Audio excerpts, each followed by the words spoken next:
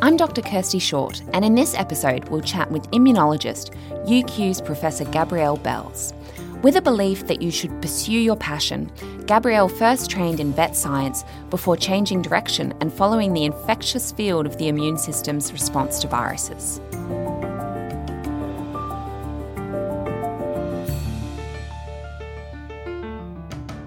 Gabrielle, welcome, and thank you for taking the time to chat to us today about your career and your experiences as a woman in science. Just as a way to start this, could you tell us a little bit about your background, where you trained, where you studied, how did you end up here in Brisbane all these years later after your training? Thanks, Kirsty, for inviting me to be involved in this. I actually started my degree here at the University of Queensland and trained in veterinary science. I also did my PhD here at the vet school, and then from there went and did postdoctoral training overseas and ended up in Peter Doherty's lab in Memphis, where I learned about immunology and virology. And from there I went to the Walter and Eliza Hall Institute in Melbourne and was there for quite a long period of time, but then moved to Queensland amongst all the sunshine to start at the Diamantina Institute at the beginning of this year. My family are actually from Brisbane, and I was looking for some new challenges, and I think Queensland is really moving ahead, and certainly in some of the research spaces. So that was a really great incentive to potentially come back home and be closer to my family. Yeah, I think you've touched on a really interesting point there, that one of the sort of biggest pros and biggest cons of science is that it's global. So you can end up living anywhere and everywhere in the world, and sometimes that means you're close to your family and sometimes it means you're not close to your family. What do you see as the sort of benefits and disadvantages of moving around during your career, and what would you advise for future students or future postdocs in this regard? I think it's really important for people to move around a little bit. It really gives you exposure to new people, new technologies, the capacity to be able to change readily. And I think we'll all agree that we're in a very fast-moving society right at the moment. What's really wonderful about where we are right at the moment is that there's huge investment in technologies that allow us to stay connected, and people using those sorts of technologies which go across globes and across technical expertise and the ability to use all that wherever you are in the world. So you don't necessarily have to be any longer at a particular institution. You're going to collaborate really broadly with people. And I think taking advantage of being in other countries and other settings just gives you that opportunity to have a breadth of view about how the research world actually works and to touch base with a variety of different sorts of people rather than being constrained where you did your training. So how do you pick where to go? That's the all-important question. Is it weather? Is it people? Is it the big names in science? What influences your decisions? I think sometimes it's all of those things. For me, it was doing something that I was really passionate about. I think if you really love what you're doing, you're going to be fully committed to it. And science is really quite a hard road to hoe if you're not really passionate about it. And, being obsessed about the scientific questions is a major driver for where you might go. And then the second thing I think is that sort of collaboration that you have with other people with whom you work. And that really is up to the individual to forge those sorts of relationships. But they often end up being really enduring relationships, so that when you move to another institution, you can stay connected with those people and continue to do that sort of research with them. So it sounds like who you work with is almost equally as important as where you work. What sort of characteristics would you look for in the ideal colleague or collaborator? That's a really great question and not necessarily simple to answer. For me, it's about someone who will encourage you to step out, and that those people are really trustworthy, highly collegiate, but don't rest on their laurels with what they've achieved, and happy to take a chance on somebody doing something a little bit different or doing it differently. And I think that really, in science, we're meant to be forging barriers, forging beyond the barriers. And so having the opportunity for someone to trust you to step out is an opportunity that oftentimes people don't get. So I think one of the things I'm already noticing in these incredible Women in Science series is that a lot of the women we'll be interviewing not only are scientific superstars, but also superstars outside of science. So Gabrielle, I know you have an important hobby outside science. Do you want to talk a little bit about that and maybe how it's helped you maintain balance with your scientific career or even learn lessons that you can then apply back to your scientific career? I think it's really important for people to have things outside of science. The amount of time you need to actually do science is an incredible commitment, but it's also really important to have family and hobbies outside of science that give you a different perspective around that. And so I do cycling, and one of the things that's been really instrumental in sort of balancing how you approach both your science and interacting with the rest of the community is with our club, we have a lot of different types of people who come to cycling, and that includes para-athletes and people who've had diseases that impair their ability to actually ride. And so it's not just about us competing or going for a ride, it's about us helping those people, and not just helping them insofar as doing things for them. It's about listening to their concerns, and some of them have diseases such as MS.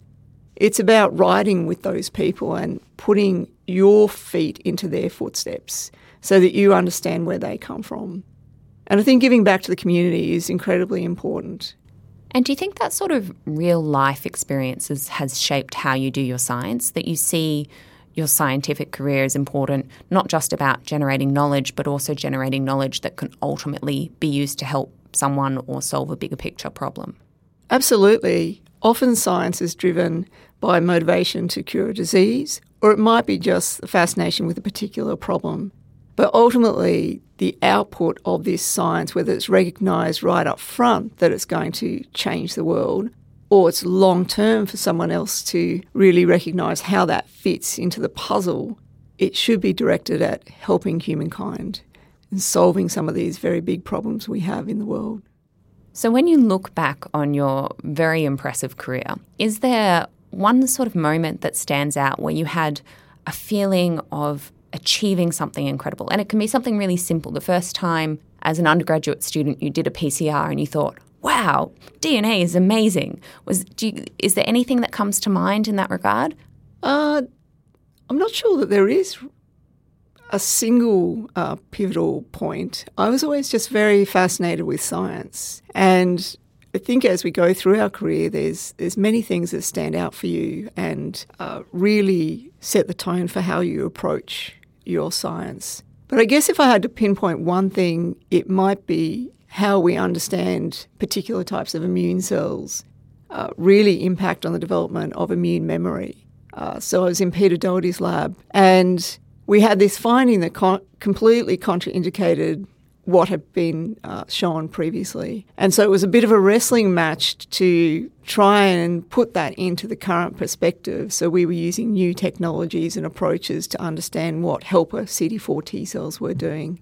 And after a long set of discussions, we realised that we'd found this really pivotal new step that armed CD8 killer T cells and allowed them to generate a fully blown memory, which is what we'd hoped that the vaccine might be doing for COVID-19 once we get that far. Yeah, that sounds like a pretty pivotal moment in science, I would say. And is that something that you can then look back on and take strength from and on days, because everybody has days where you feel, oh, I'm not good enough, imposter syndrome. Are you able to look back on that and really draw strength from it? I think those little moments are the things that hold you up. But also I think for supervisors, thinking about mentoring students and interacting students on a daily basis, one of the things that was really inspiring for me is that when I was in Peter's lab, he would come and sit at the hood while we were doing experiments and talk about the nitty-gritty of our experiments. And every new finding was something he was excited about. And it's about generating that infectious excitement, not just about the big things that you find, but also about the smaller things that are really integral parts of the puzzle. And when you have enough of those small things, then you can really see the light for how that fits together. And I think having followed Peter Doherty's Twitter account, that enthusiasm certainly has not dwindled over the years. No, it hasn't. So I'd like to just sort of round off our session today by doing a little bit of a quick fire. So I'd just like to ask you 3 questions and you to be able to give us a relatively short answer with your insights and your experiences in science. So firstly, can you tell me which woman or women have had the biggest influence in your life and your career? So the person who really has had a major impact on my career is actually my great aunt, Ellen Crowler. And she was a teacher, but during the war she got a scholarship, a full scholarship as a woman to go to Sydney University and do medicine, which was unheard of in those days. But the other characteristics of her is that she was a highly energised person and didn't think twice to go and do things that wouldn't have been expected of women. She was passionate about travel at a time when Australians didn't travel at all. And she was excited about all the small discoveries that people would make in life. So a true scientist there. I think so. If she wasn't teaching, she would have done science. All right, our next quick fire question. This is sort of a big picture one. Overall, do you think that women today face less gender-related obstacles in their careers than they did 20 years ago? That's a great question. There's definitely been a lot of work done in trying to understand and address a number of the different things that influence the progression of women. And so the conversation is definitely out there. But there seems to have been much less effort in actually transforming that landscape so that it has a real impact on women progressing through their careers. And I think the gender pay gap and the promotions that occur for women really highlight that solutions have to be tangible. And at the moment, while the conversations are great, we have to make them real. I couldn't agree more.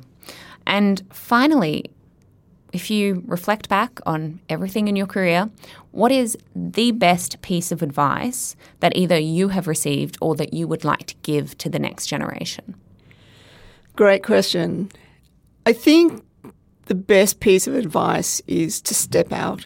Don't be afraid to back yourself and have a go. What's the worst that can happen? It doesn't work out. You'll learn something. But taking that chance and backing yourself to step into a domain that you think that you maybe don't have the full skill set right at the moment means that you will learn faster and you will actually learn exactly what you need to make the next step up. Fantastic. I now feel very inspired, maybe not to go cycling, but at least to get back into the lab. So thank you so much for giving us your time today, Gabrielle. Thanks very much, Kirsty.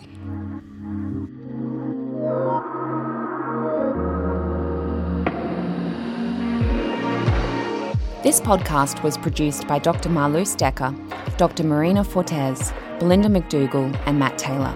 Technical production was by Daniel Seed. If you enjoyed this podcast, please make sure you subscribe or like wherever you get your podcasts.